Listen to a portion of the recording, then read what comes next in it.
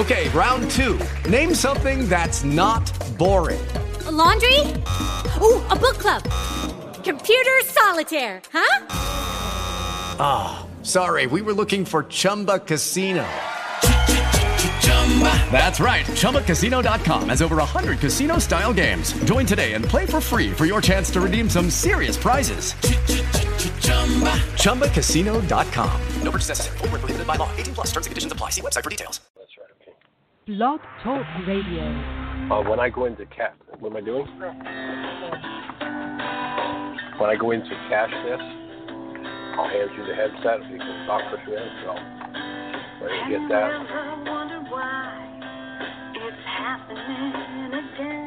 Welcome to Mindshifters Radio with the Forgiveness Doctor, Dr. Michael Ryce. I'm Jeanie Ryce, your co-host.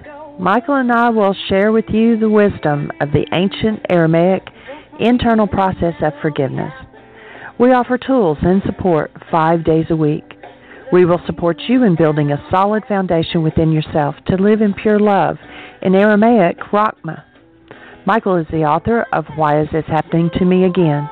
For more information on Michael or myself or forgiveness, please visit www.whyagain.org.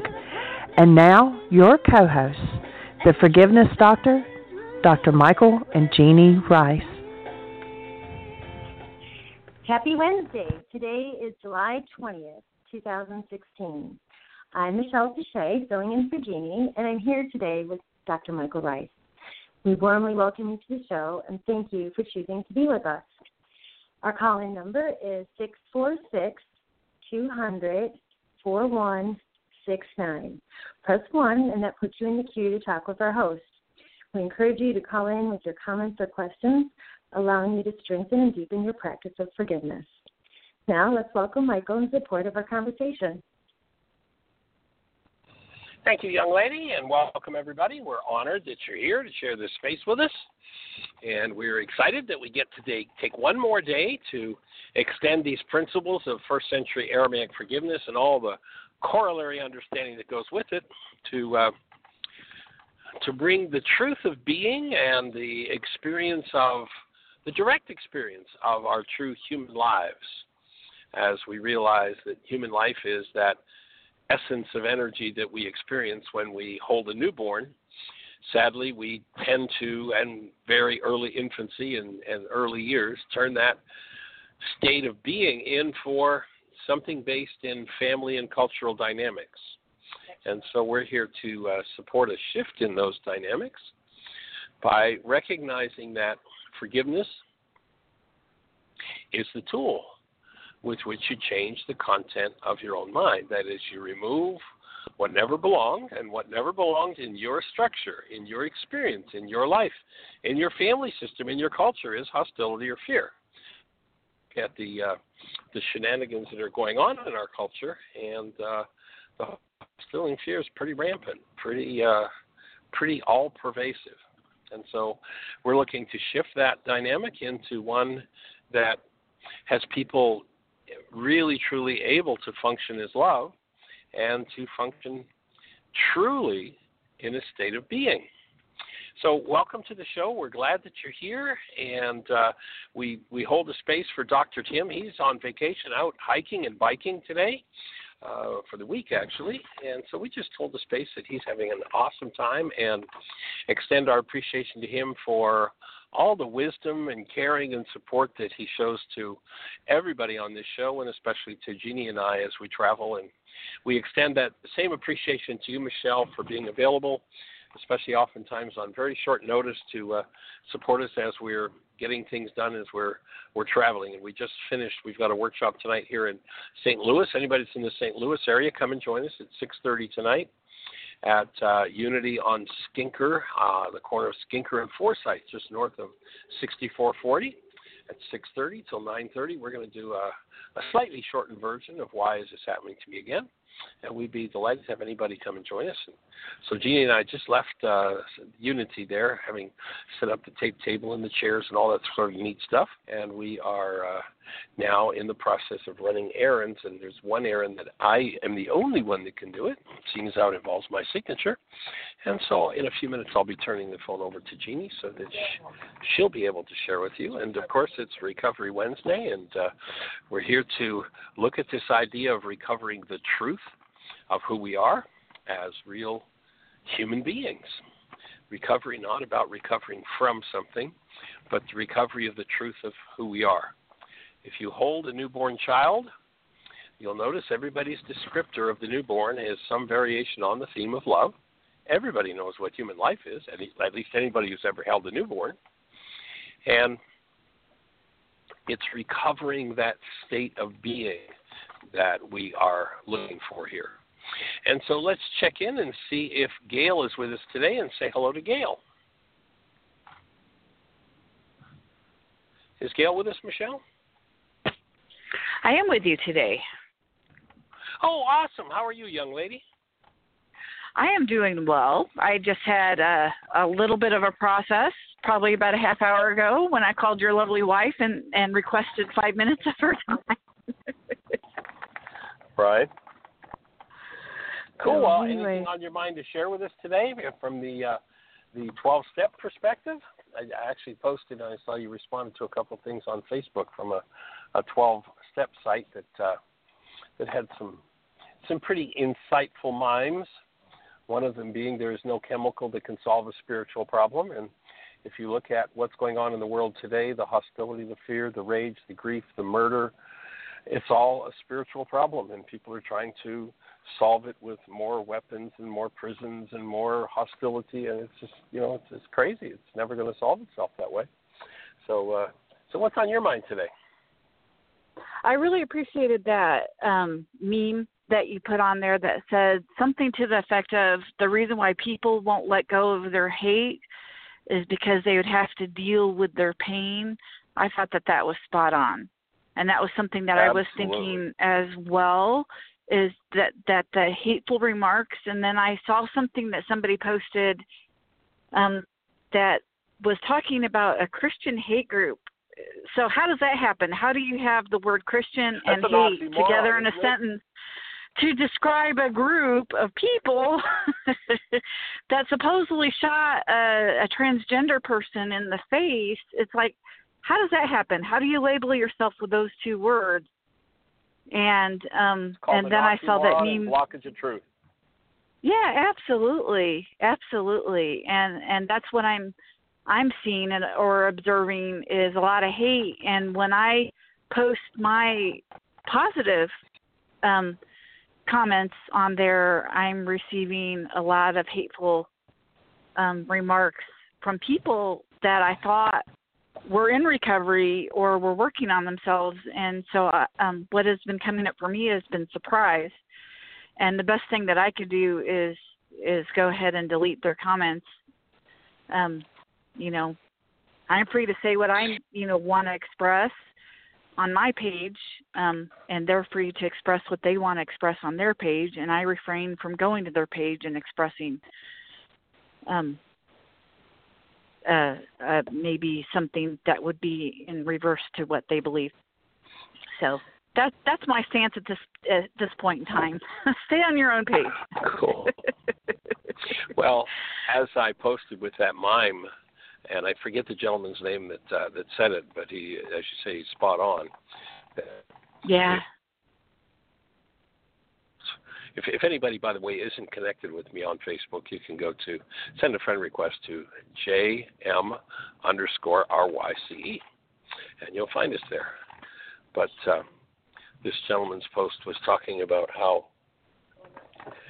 if we let go of our hatred, then we're going to have to feel what's underneath it. And you'll notice that hostility is always the accompaniment of hatred. And why would that be? That's because hostility is the granddaddy of all drugs. It's the number one destroyer of relationships, of bodies, of minds. And the person who's in hatred is just an extreme state of hostility. And until we start to wake up to that dynamic and start to forgive the hostility, the fear, the hatred, the grief, the rage, the pain, the drama, the trauma, the game's not going to change much. And so we're here to change the game. And when one lets go of hostility, it's amazing what kinds of things boil up from inside that otherwise remain hidden. And so, you go back to the ancient scriptures and they said, nothing will remain hidden. Everything will be made known in the light of day. It's all going to come up. And the more we try to hide it from ourselves, the more and the deeper it's going to come up.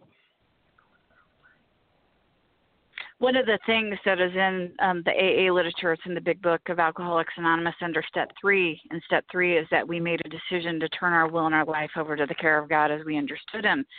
It says that we had to stop playing God. And then the next sentence it says, it didn't work.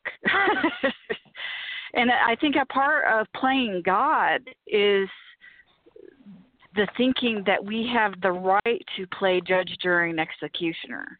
And I know that my number one character defect is being judgmental. And I know that my being judgmental is a survival skill. It's a safety mechanism to be able to ascertain information very quickly to make a survival judgment.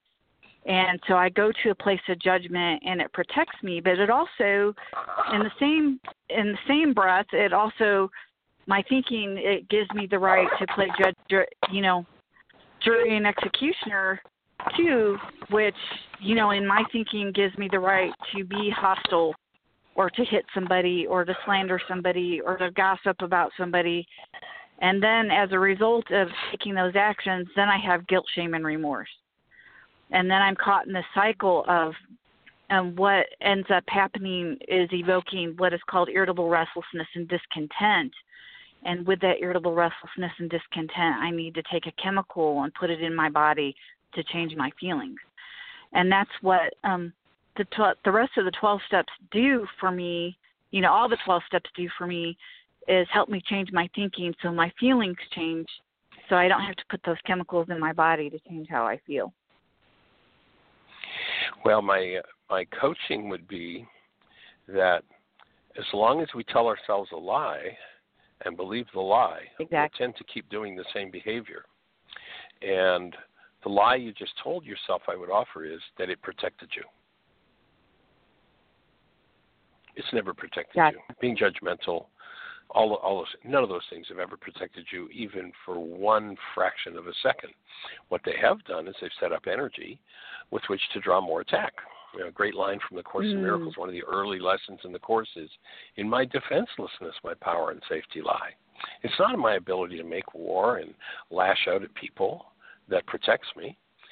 That, in fact, is the very energy that will draw someone to attack me. And so on the level of cause, in the appearance level, it looks like, well, gee, if somebody's coming at me and I punch them in the nose and I can beat them up better than they can beat me up, then you see it protected me. My hostility protected me. But what I didn't realize is at the same time as I was doing that, I was setting up an energy field that called in 1,000 more people to attack me, literally on an energetic level. You've heard me talk about Marcel Vogel, who brought to a conference several years ago a thing called a Delaware camera, which he could take a picture of the high energy waves that leave the mind when we think a thought. So when I start going into that hostility and judgment and such, thinking I'm protecting myself, I'm literally sending up a high energy wave that says to all the world, please come and do more of this to me. So you might want to really look at how automatically the speech rolled off your tongue that it protects you and start to question the truth of that. It may appear to do so in the short term, but in the big picture, it just keeps the game of insanity going.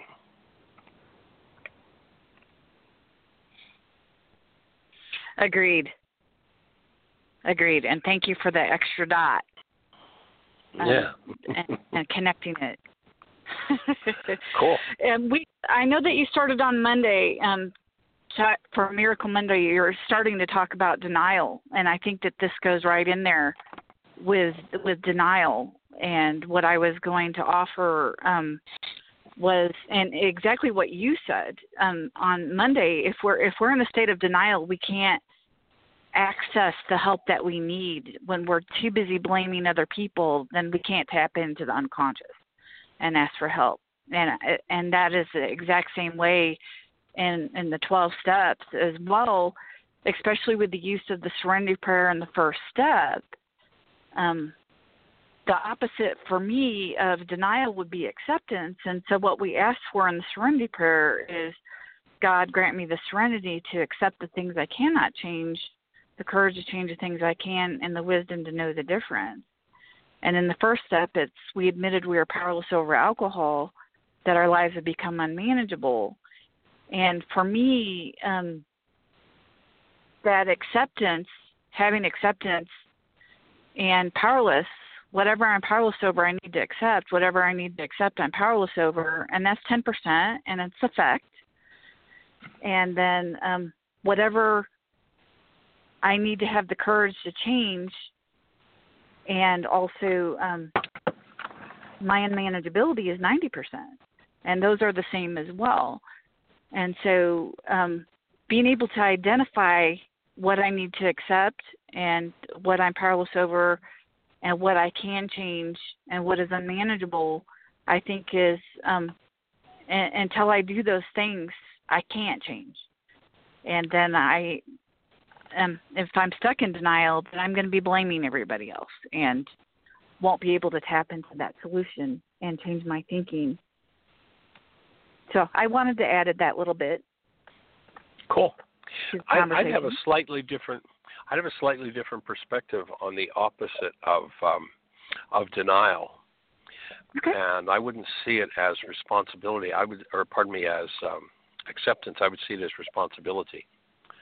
So when I'm in denial, and for those who are new to the show, perhaps your first time on, the definition we use of denial here is not the world's definition of something happened and I say that it didn't, so I'm in denial, but rather denial is the act of thinking or speaking as though something outside of you is a cause of something that's going on inside of you. So when I say you made me mad, you made me sad, you made me afraid, I'm in denial. The root of my mad, sad, and afraid is inside of me. But when I live in denial, when I talk about how you did it to me, then I've just dissociated from or hidden from myself the part of my mind that causes my mad, sad, or afraid. And so now I can't heal the core issue that I need to heal because I'm talking about everybody else. And it's when I can take responsibility for it. Here I am in my mad or my sad or my afraid, and I can own and language, here I am in fear. What is it in me that holds this fear that I need to deal with? Gee, here I am in rage. What's the root of my rage? What do I need to access and forgive? And by taking responsibility for that, I make the space for that information to come to awareness. And when it comes to awareness, then I can start to shift and change that energy. Does that make sense? It makes total sense, and I understand and agree, and once again, thank you for adding many more dots to make that picture a lot clearer. And I was hoping my correlation was denial and the opposite was acceptance, but it still didn't feel like it was totally accurate. So thank you for giving me the word responsible or responsibility, because, yes, that makes way more sense. And that's why we're having this conversation, and I'm grateful for it, to fine-tune the words and the definitions of words and the way to use these tools. So thank you so much. For sure. And for those, again, who are new to the show, one of the things we quote often is some Harvard research that says that in a time frame where there are 10,000 measurable units of electrical activity happening in the brain, 10,000 brain cells firing, the max amount of information that gets into conscious awareness is 9 bits. Tiny, tiny fragment.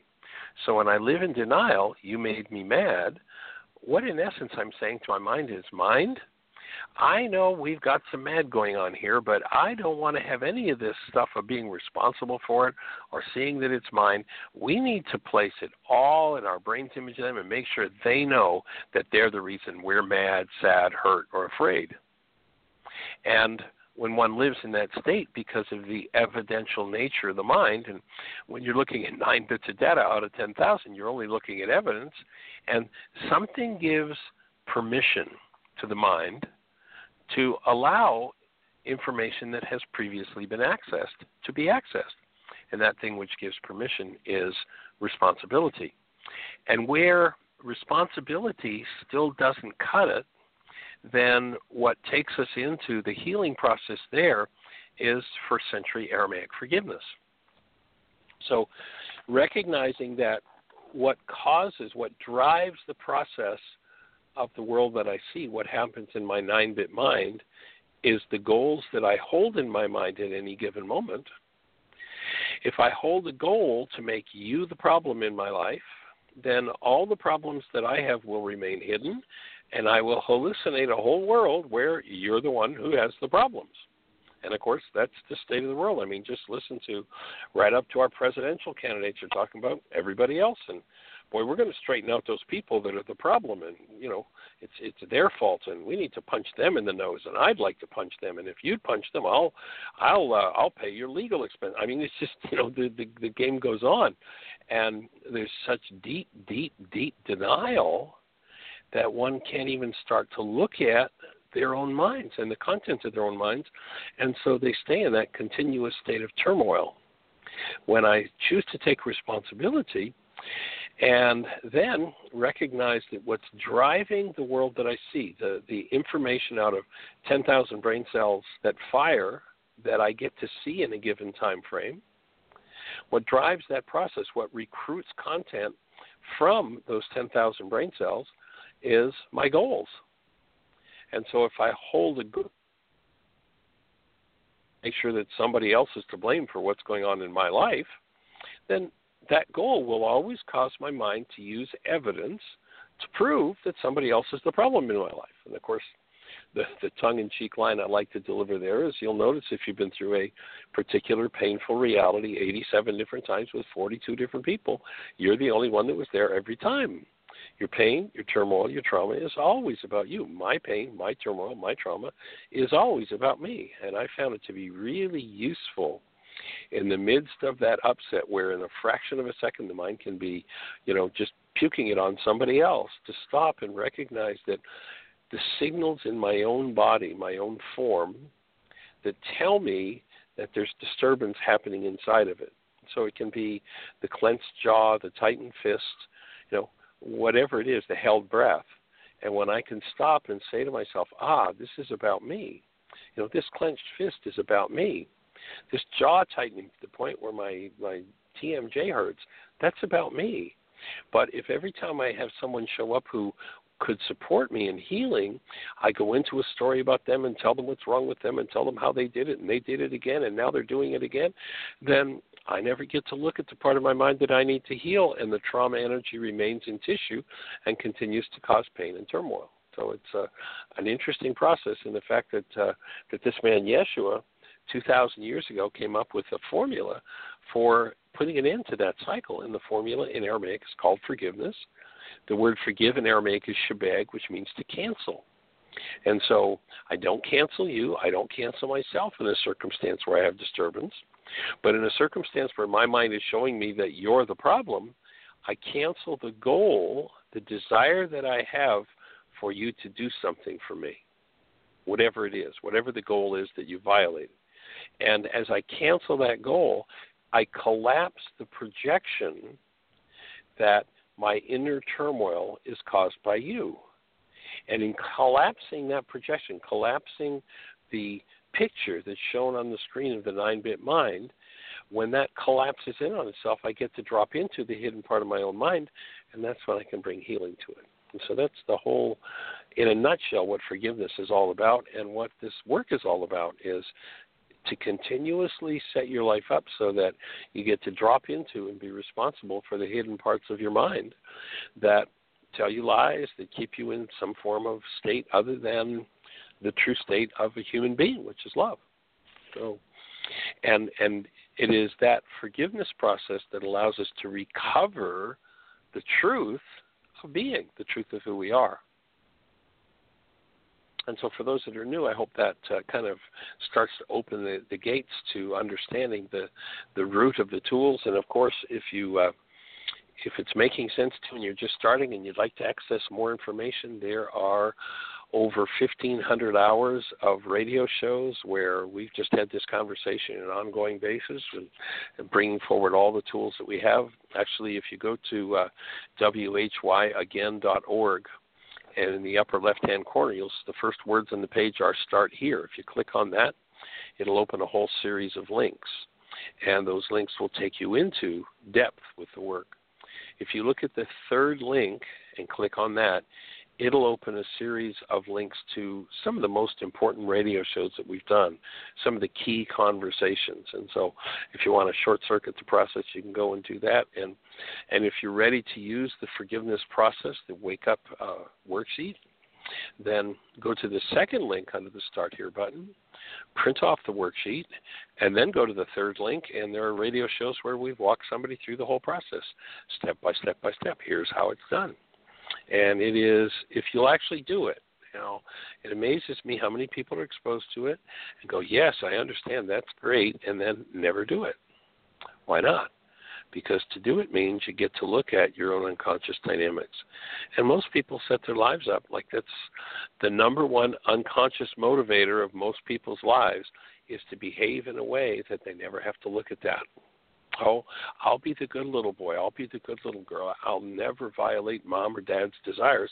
Then I'll be safe. And then that becomes the dynamic that needs to be collapsed in order to look at the root of what's going on and bring real healing and recovery of the true self, recovery of being.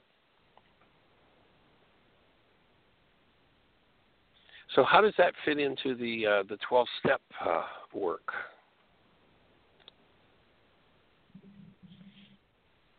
That fits very well. Cool. There is I would say steps 4 through 10 are the steps where we start to look at ourselves and look at our motivation and thinking and set ourselves free from or liberate ourselves from our thinking and our feelings and our need to change our feelings by working those steps. Step 4 would be doing an inventory, a moral inventory of ourselves, which is basically looking, it's a fact-finding, fact-facing proposition. Step 5 is about talking about what we found in Step 4 to somebody else. Step 6 is after we've uncovered our character defects and shortcomings in 4 and 5, we become willing to let go of them and turn them over to God. And step 7, we do so. We take that action and start to do a petition to God about letting go of these character defects and shortcomings. And 8, we make a list of all people we had harmed and become willing to make amends to them all. And 9, we start to take the action to make amends to people, to clear away the wreckage of our past by doing whatever we can to right our character defects that created harm in other people's lives. And step 10 is basically 4 through 9 every single day. So that's how we do it.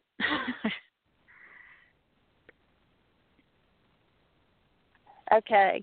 So Michael just handed me his phone. He's gone into the absolutely understood there.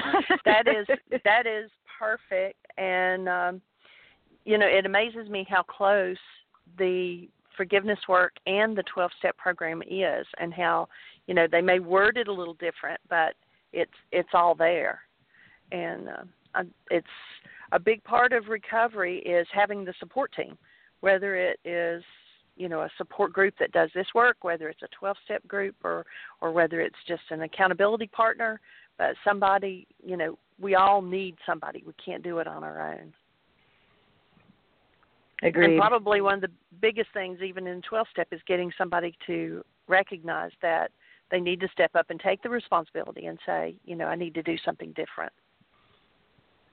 Absolutely. And a big part of that is the humility to ask for help, which is a big problem for me, because I was taught or learned, and this is a big part of my unconscious dynamics, power person, is that when you ask for help, you put yourself in a position to be taken advantage of, to be abused, or for somebody to say, no, I'm not going to help you, or you're weak, or why can't you do this yourself, or I don't have time.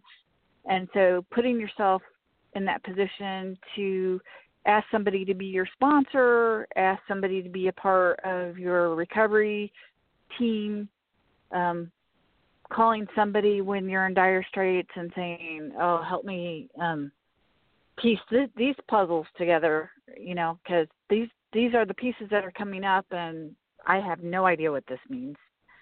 And, being able to do that, it takes a lot of humility, and it takes a lot of trust.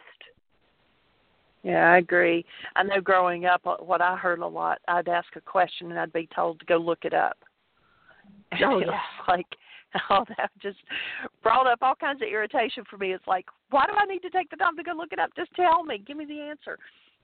But I learned a lot of things, and to me, I considered that learning it the hard way, because I had to look up. I had to do research. And, but I guess in the long run, I enjoy when I went back to school and having to do so much on my own, because a lot of it was, most of it was online. And so I didn't have that teacher constantly in front of me, and I had to do a lot of it on my own. So I guess in the long run, that experience as a child helped me to get through a lot of other things too. But yeah, we definitely need somebody.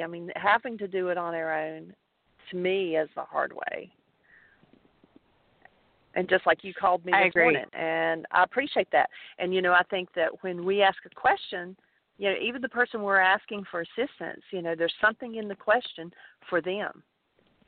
And, just like on this show, one person calls in and they have an issue or something going on, and they ask a question or ask for support. And, every day people say, oh, that show was right up my alley. That's what I needed today. And, so it's always for someone else. It's just not for us. Agreed. I just recently got a sponsee back. It was a woman that I used to sponsor 8 years ago, and 4 years ago we went our separate ways, and she got to a place where she started calling me back this weekend and asked me to be her sponsor again. And every time she calls and asks me a question and we go back through the steps, I too learn something, like Michael says when he quotes Richard Bach and saying, we teach what we both most need to know. And so, I learn something every time I get a phone call from somebody, whether it's with the Aramaic and they ask a question, or if it's a 12-step question. Absolutely. I get something out of it as well. So it's my amazing thinking at how this point, when we give, we receive, isn't it? Absolutely. And like you say, when we're breathing somebody, when we're doing still point, we get breathed. If we become a conduit, like I do Reiki, when I become a conduit for that energy, I receive it in order to be a conduit for it, in order to be able to give it to somebody else. Absolutely. And, it's in this arena that the more you give it away, the more you get to keep it. It goes opposite to the way the world says it. The world says, oh, I have to keep everything in order to have it. And this one, in order to have it, you have to give it away. It's actually pretty cool. And that's one of the bigger slogans in the 12-step world as well, is that in order to keep it, we give it away. And that's a big part of our 12-step. There's 3 parts to the 12-step, but the last part of it is to carry the message to others. And that was one of the biggest messages that the co-founders received as well when they got it from the Oxford group, is that we need to carry the message to others. Absolutely. Well, let's check in with Michelle and see if there's anything happening in the chat room or anybody with a hand up in the phone queue. Michelle, any thoughts that you have to share in the conversation before we check in on that? Well, the quiet and we don't have any hands up, so certainly invite anyone who's listening to participate at that point. I'm in A Course in Miracles group, and we're starting with the Manual for Teachers this summer, and there's a section that we're actually reviewing right now related to what are the characteristics of God's teachers. Well, I'm not sure. Maybe that's not the title of it. But, oh yeah, that's it. So there's one of the attributes, characteristics is generosity, and it speaks to the idea of giving it away to keep it. And the interesting part is, like, generosity becomes a result of trust, and so it's kind of like all the above, because you're sort of developing all those faculties at once, and then it seems like they begin to coalesce the more you use the work and rituals and practice, studying Rachma as a filter of love, and just having the intention and awareness when you're out of alignment and committed to reconnecting to love and recommitting to being love. And so it always, the more I do forgiveness work, the more A Course in Miracles actually makes sense, like it's written in English now. Well, you might remember the line in the book, Why Is This Happening to Me Again?, where I offer that to a complicated mind, the truth is very complicated, and to a simplified mind, the truth is very simple. Because the truth is simple. It's pretty straightforward and pretty obvious, unless the mind is filled with all sorts of denials, dissociations, and complexities, and then part of the healing process is working through those complexities, which means processing unconsciousness and everything that's happened within our lives that's unlike love, and within the family system, the cultural system that needs to be cleaned up. That's that we have remnants of. So it's an interesting process to go through that and maybe the undo the insanity. The complexity comes from the you said it seems really simple, and yet it is. The complexity comes from the part where you're dismantling the ego.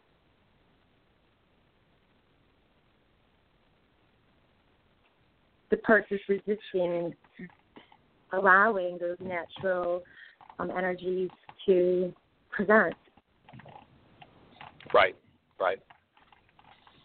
And if you go to the Aramaic, the word Satan means the resistor, one who misleads. Yeah. And so when we're in that resistance, then literally in resistance, the energy cannot flow. It cannot move. And so it's coming back to a state of willingness that allows literally things to soften and the energy to move. If there's a resistor in the line, the energy can't move. And you look at the average person who's in hostility or fear, and you talk to them about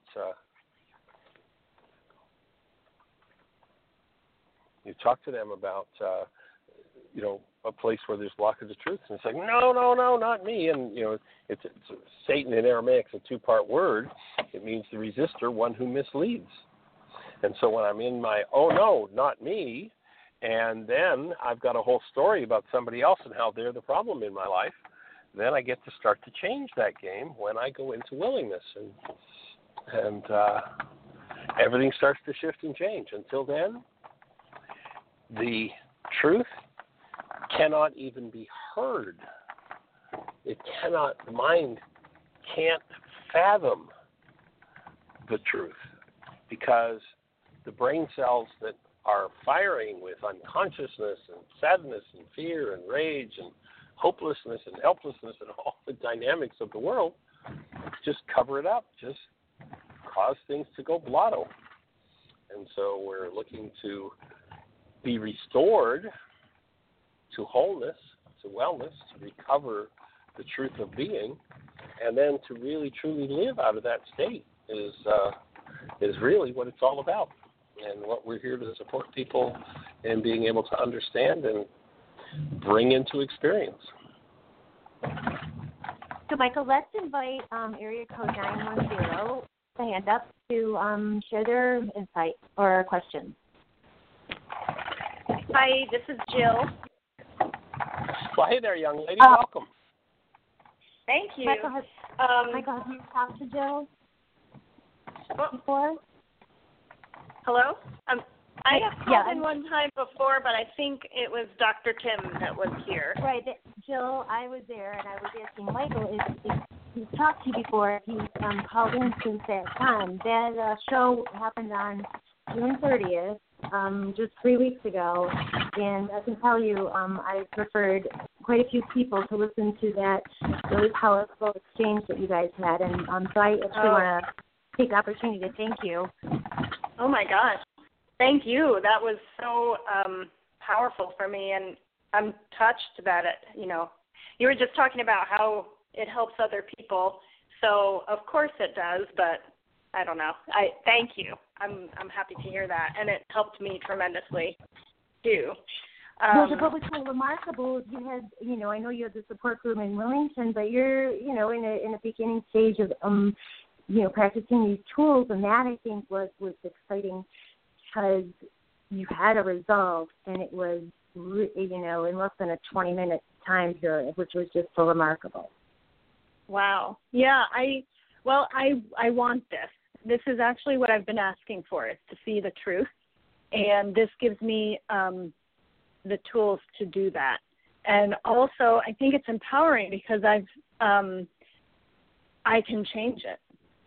These things that cause such fear in me, or rage or whatever it is, I can change those, and I want to, because I want to live a more peaceful life. And if I'm in love versus fear, I've had glimpses of that already, and that's what I want. So it was the answer to my prayer, really. Right. And one of the things to shift, Jill, is going to be the belief that anything can cause fear or anything else to happen in you. The reason we experience fear, sadness, grief, rage, whatever it is because it's in us. The circumstances that resonated in us give us the gift of being able to overcome it, being able to forgive it. And when I start to shift into recognizing, when Charlie said this, it brought up a lot of sadness in me, or rage, or whatever, then my mind is given permission to show me the root of what it is that I need to be uprooting and forgiving. I love that. And I think what I have difficulty doing is getting to the root. And so I have a situation right now that definitely triggers fear. And I called in particularly on this day because I'm an adult child of an alcoholic. And this does revolve around alcohol, I think. It's my perception, I'm pretty sure. Right. So I'm dating somebody whose behavior at times reminds me of my dad, which makes me, first conclusion is he must be under the influence. And my second conclusion is I'm not safe. And the action I want to take is I want to run away, or I want to hide, like shut down, nobody's home, my true self is hidden. You can't see me, you can't hurt me type of thing. And so it's pretty revolutionary that actually, no, not necessarily true, but I don't know what to do with that. So this is where the genius of the man named Yeshua comes into play so ultra powerfully. When he teaches about forgiveness, and you hear him saying, you must forgive from your heart the wrongs of your brother. And what he's saying is that if I'm in pain or turmoil, my pain or turmoil is an energy inside of me that I'm in denial of, and therefore I use it to build my brain's image of, in this case, the person you're dating. So you've got some old energies hanging around from your relationship with Dad. And when he triggers those energies, your mind then projects that into your brain's image of him. So Yeshua would say to you, you must forgive from your heart the wrongs that you put into your brain's image of him. And to get to the root of it, you can't sit around and go, well, let me see, I wonder what's at the root of this. It doesn't work. I mean, you can spend years doodling on that one and not get anywhere. But the forgiveness process that he taught is that you look at the situation that you're in and you identify as specifically as you can the goal that you held for the person that you're interacting with today. And so you just went through and identified about 8 worksheets that you could be doing around your relationship with him. Your willingness, for instance, for him to see you. Your willingness for him to treat you in a way that you would be safe. They'd be goals that you hold for him that when you do the ridiculous thing like, gee, I just want to feel safe around him. I want him to treat me in a way that I know that I am safe. Then forgiveness would say that now that I recognize that the goal, the driver that's causing me to go back to old feelings of unsafety with Dad is my goal for him to treat me in a way that I feel safe. So what I'm going to do is the ridiculous thing of canceling that goal. So I cancel my goal for him to treat me in a way that I feel safe. And what happens when I do that is I've got a picture in the surface mind. Psychology's pretty much established for us that at least 90 to 95% of our psychological processes are unconscious. So the feelings of unsafety are coming from that hidden part of my mind. How do I get that part of my mind to come to the surface? Well, I collapse the surface mind's picture of it being about him by canceling the goal that's driving the process. When that surface picture collapses, when I cancel my need for him to treat me in a way that I know that I'm safe, then that surface picture will collapse into itself, and when it does, it will show me the root of the unsafety. And when I can bring, there's a great line in the Course in Miracles that says, bring the world you do not want to the one you do. So the world you do not want, the world of unsafety, is now lodged inside of you. And so you want to bring that world to that connected space of love that you're talking about. That's why in step 4 of the worksheet, you key into the strongest, clearest love that you can. And then in step 5, you cancel the goal and ask for support in moving the energy that underlies it. And that's when you get to drop into the underlying material. Now, depending how deep the denial is, when they said to Yeshua 2,000 years ago, well, how many of these darn worksheets do we need to do? How many times do I need to cancel? Is 7 times enough? And in Aramaic, his answer was no. It was 77 times 70. Now, you can rest assured that a bunch of fishermen weren't standing around going, let's see, 7 7 is 49, carry the 4. They weren't doing it. It wasn't a logical number.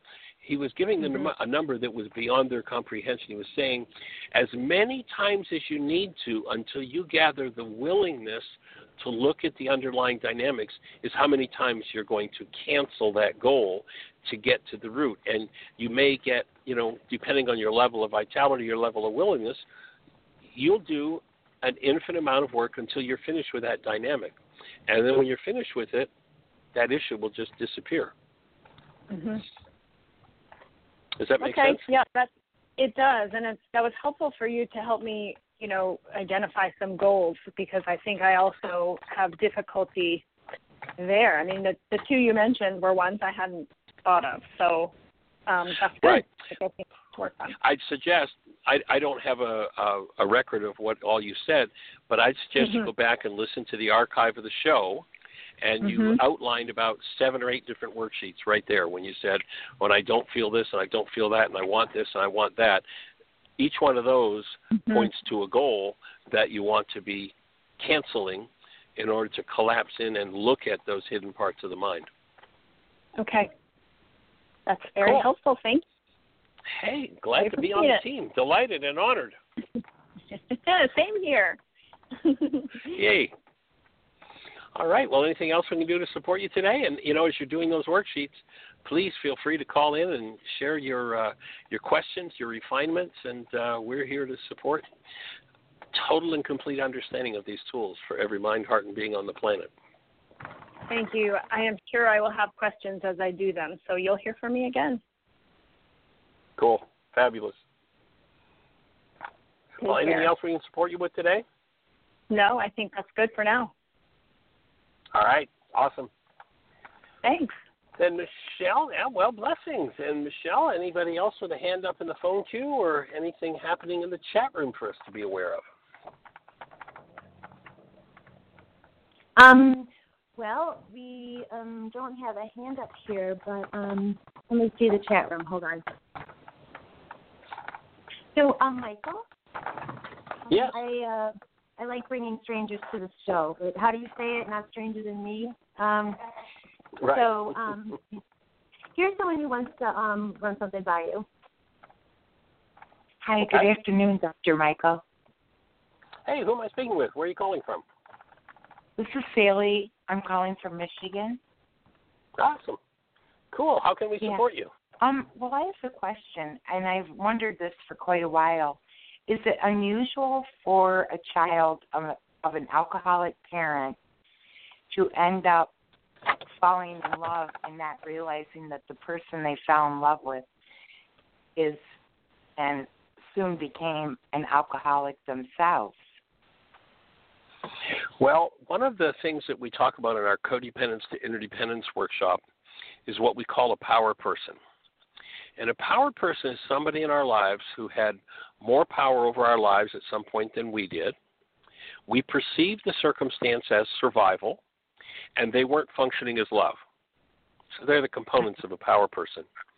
And what will happen is, because we are energetic beings and the universe works by the law of resonance, is we will automatically be drawn or resonated towards someone because we, on some part of ourselves, we know we need to work through that issue. We'll automatically pull somebody in and be drawn towards somebody who will play that out with us. So, yes, it's very common.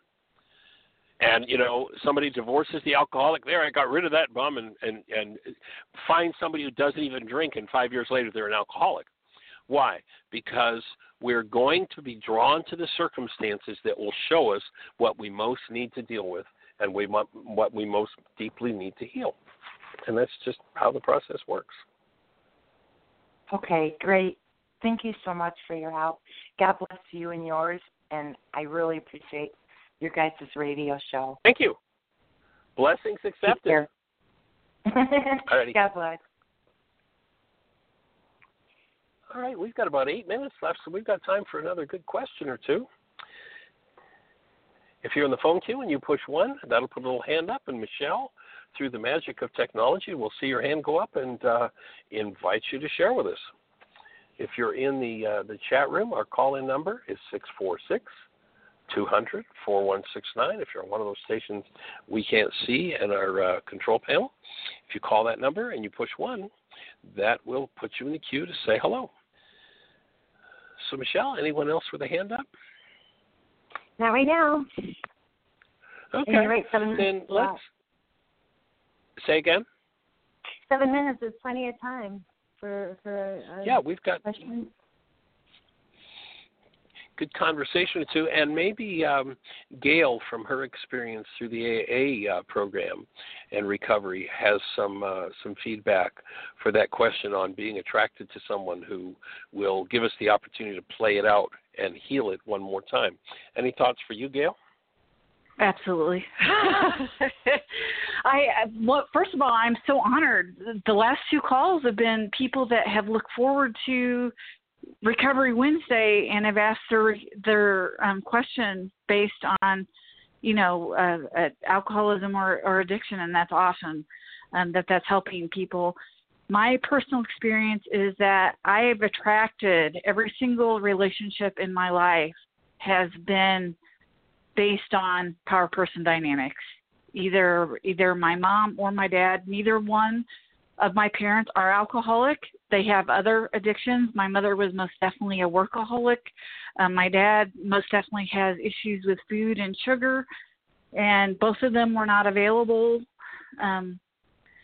And were both very neglectful, narcissistic, and abusive.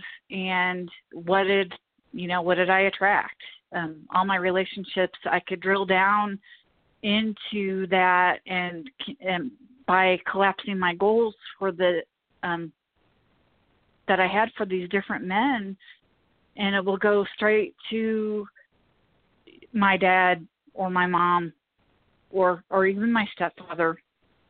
And then I could look at the progression of attraction in my mom's life, where when she divorced my dad, and the progression of men and how abusive they were till she finally got married when I was 17. And, she just kept getting sicker and sicker and attracting the same but worse. And I did that as well until I got into recovery and started to change some of my dynamics. And the other thing that we say in AA is that we pick sick. Our pickers are broke. And that's why there's the encouragement to not get into a relationship until at least a year of sobriety, or until you're on step 9 and you're starting to repair the wreckage of your past. And so that's where that discouragement is because we're going to pick the same thing again. Gail? So my yes, input ma'am. would be that the picker isn't sick. The picker's perfect. We're going to set ourselves up one more time with the opportunity to heal. And that's perfect. You go back to Yeshua, and, he talks about ask and receive, and I think he's mostly explaining that in order to say, if you've received it, it's because you've asked for it. That's the reason he gave us that particular dynamic. But then he goes on to say, and recognize that before you even asked, you had already received it. Your picker is perfect. You will always be guided to select exactly the circumstances you need to move to the next layer of healing that you're ready to do. And it isn't Dr. Feelgood, so I can certainly understand the conclusion that the picker's sick, but the picker's perfect. Now, if I can recognize my perfect picker, and I've got the tools, such as, say, for instance, we'll have to say that one 10 times in a row fast. If I recognize how perfect it is, and I've got the tools, I can take, for instance, I meet somebody who's got the perfect matching bag of garbage. If I've got the fear, they've got the intimidation. If I've got the rage, they've got the terror. I'll find somebody with the matching bag of garbage, and I'll start off with a commitment. And the commitment says, hey, I got a bag of garbage. You've got one too. We're so attracted to each other, we must have matching bags of garbage. So how about if we start out with a relationship that when I go into pain or turmoil and trauma, and my mind tells me it's because you did something, I'm going to stop and go, I'm in pain, turmoil, trauma, something's coming up for me, and I realize that it's not your fault or your problem that I'm in this. I realize that I have something here that I need to heal. And so I'm asking for, or I'm working toward creating a relationship where each of us is able to be in that space, own that, and take responsibility for what's coming up. So now, with my perfect picker, I've selected the person who will show me everything that I need to heal. And I will know exactly how to show them everything they need to heal. I don't need to ask for the perfect relationship. It's right there. Now, if I'll use the tools, then that relationship that yesterday, without tools and living in the cultural and family game of denial, dissociation, projection, rage, guilt, fear, it's all your fault, intimidation, the relationship that yesterday would purely lead me to the depths of hell will now purely lead me to the heights of heaven. Same relationship. Agreed. Yay. Well, we're down to about a minute or so. You got another thought before we complete?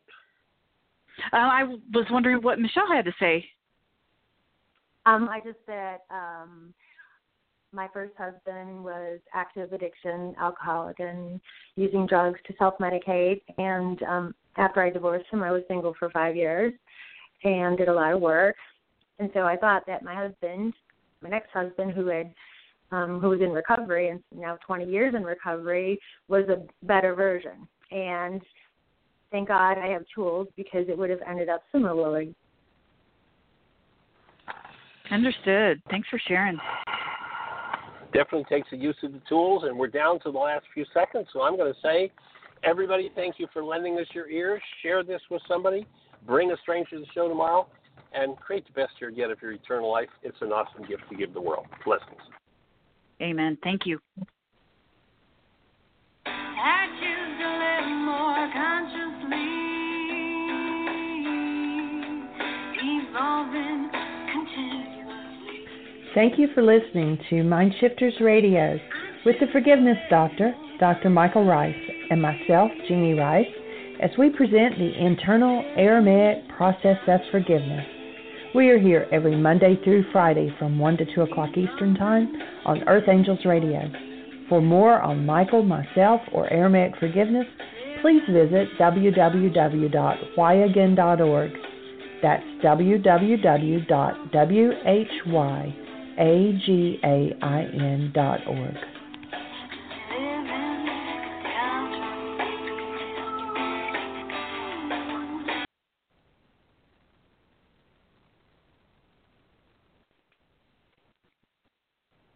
Hey guys, it is Ryan. I'm not sure if you know this about me, but I'm a bit of a fun fanatic when I can. I like to work, but I like fun too. It's a thing. And now the truth is out there. I can tell you about my favorite place to have fun. Chumba Casino. They have hundreds of social casino style games to choose from, with new games released each week. You can play for free anytime, anywhere. And each day brings a new chance to collect daily bonuses. So join me in the fun. Sign up now at ChumbaCasino.com. No purchase necessary. VGW Group. Void where prohibited by law. See terms and conditions. 18+.